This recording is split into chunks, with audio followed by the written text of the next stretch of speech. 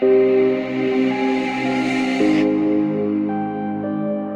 and welcome to The Conjectural, an experiment to figure out a better way to decide what science news is and how we should talk about science. The data for this experiment? Your feedback to theconjectural.com. I'm Robert Frederick. In this episode, a story about nature's most violent storms and how they've changed over the past 40 years.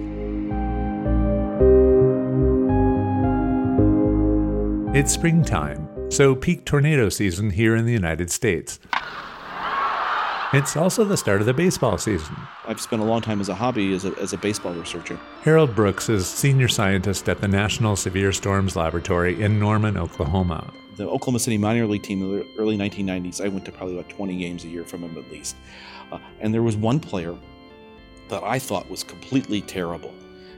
And I look back at all the box scores that I kept from everything, and in that time he'd hit about 100. That's 100 out of 1,000. So the hitter was only successful about 10% of the time. He was not a very good hitter. The worst recorded batting average ever in the major leagues was George McBride, who played back in the early 1900s. His career batting average was .218. So even though McBride had the worst batting average in major league history, he was still twice as good as the minor league player Harold Brooks saw, or thought he saw. But you look at at the whole 140 games of the minor league season, and he was about a 280, 290 hitter. I happened to have been to basically the 20 worst games that he played in the entire year.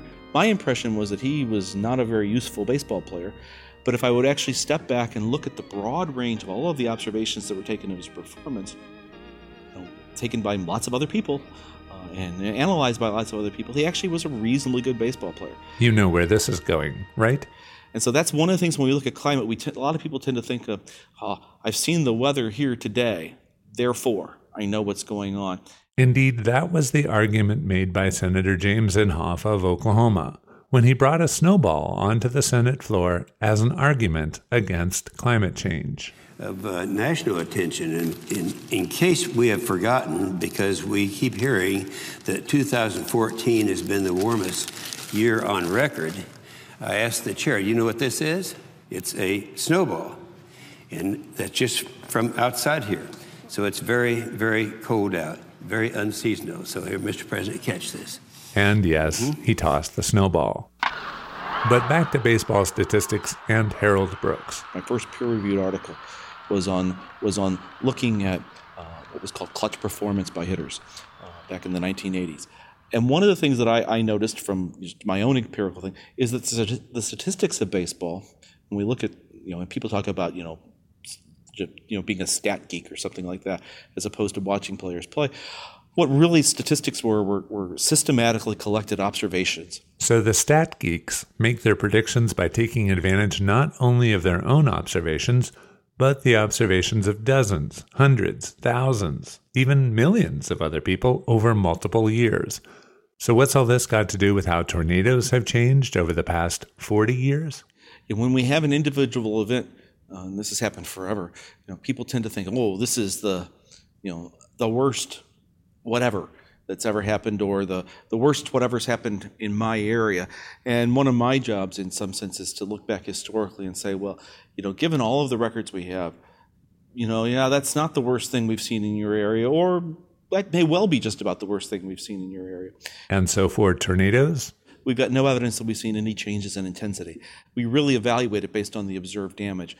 The timing of the beginning of the season has changed a lot. We've had the 5 of the 6 earliest starts to the season have happened in the last 18 years, and 4 of the 5 latest starts have happened in the last 18 years. And so we're starting to see a much wider range of that starting date. The number of tornadoes overall we see, say if you look at a 10-year average, the number of tornadoes in the U.S. that we see hasn't changed much. There's about 500 a year that cause some damage out of about 1,300 now that we observe. But whether tornado season starts early or late, Brooks says it also has become more concentrated. Those 500 tornadoes, on average, that cause damage each year in the United States are happening in a fewer number of days overall. We used to have tornadoes that caused damage 150 days per year.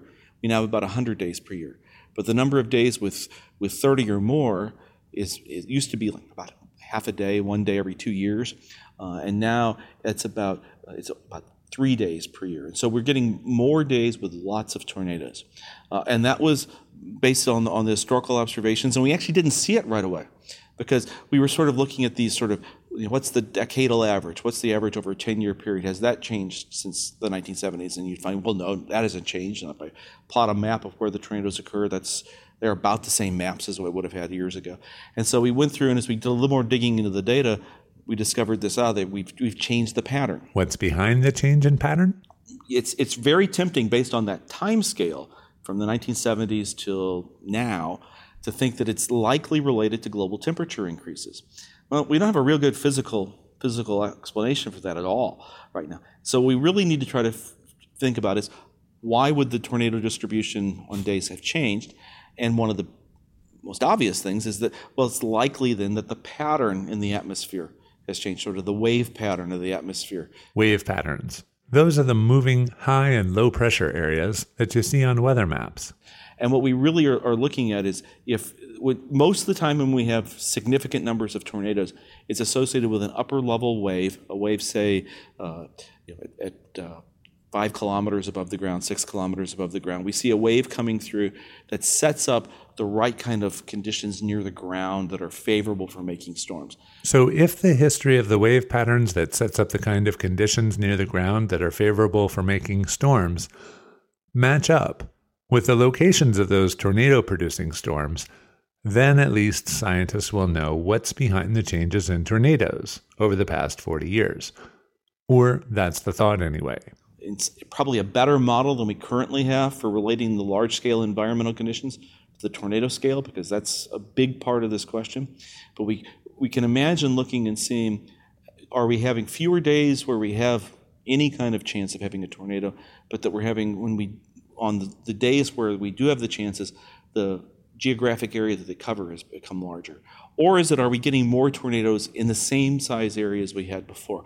We need to kind of address that question to try to figure out, is it the atmosphere is becoming more efficient in a unit area, or is it just we're getting a larger area for storms to form? So that's step one, and that's a big step to make to try to measure those areas.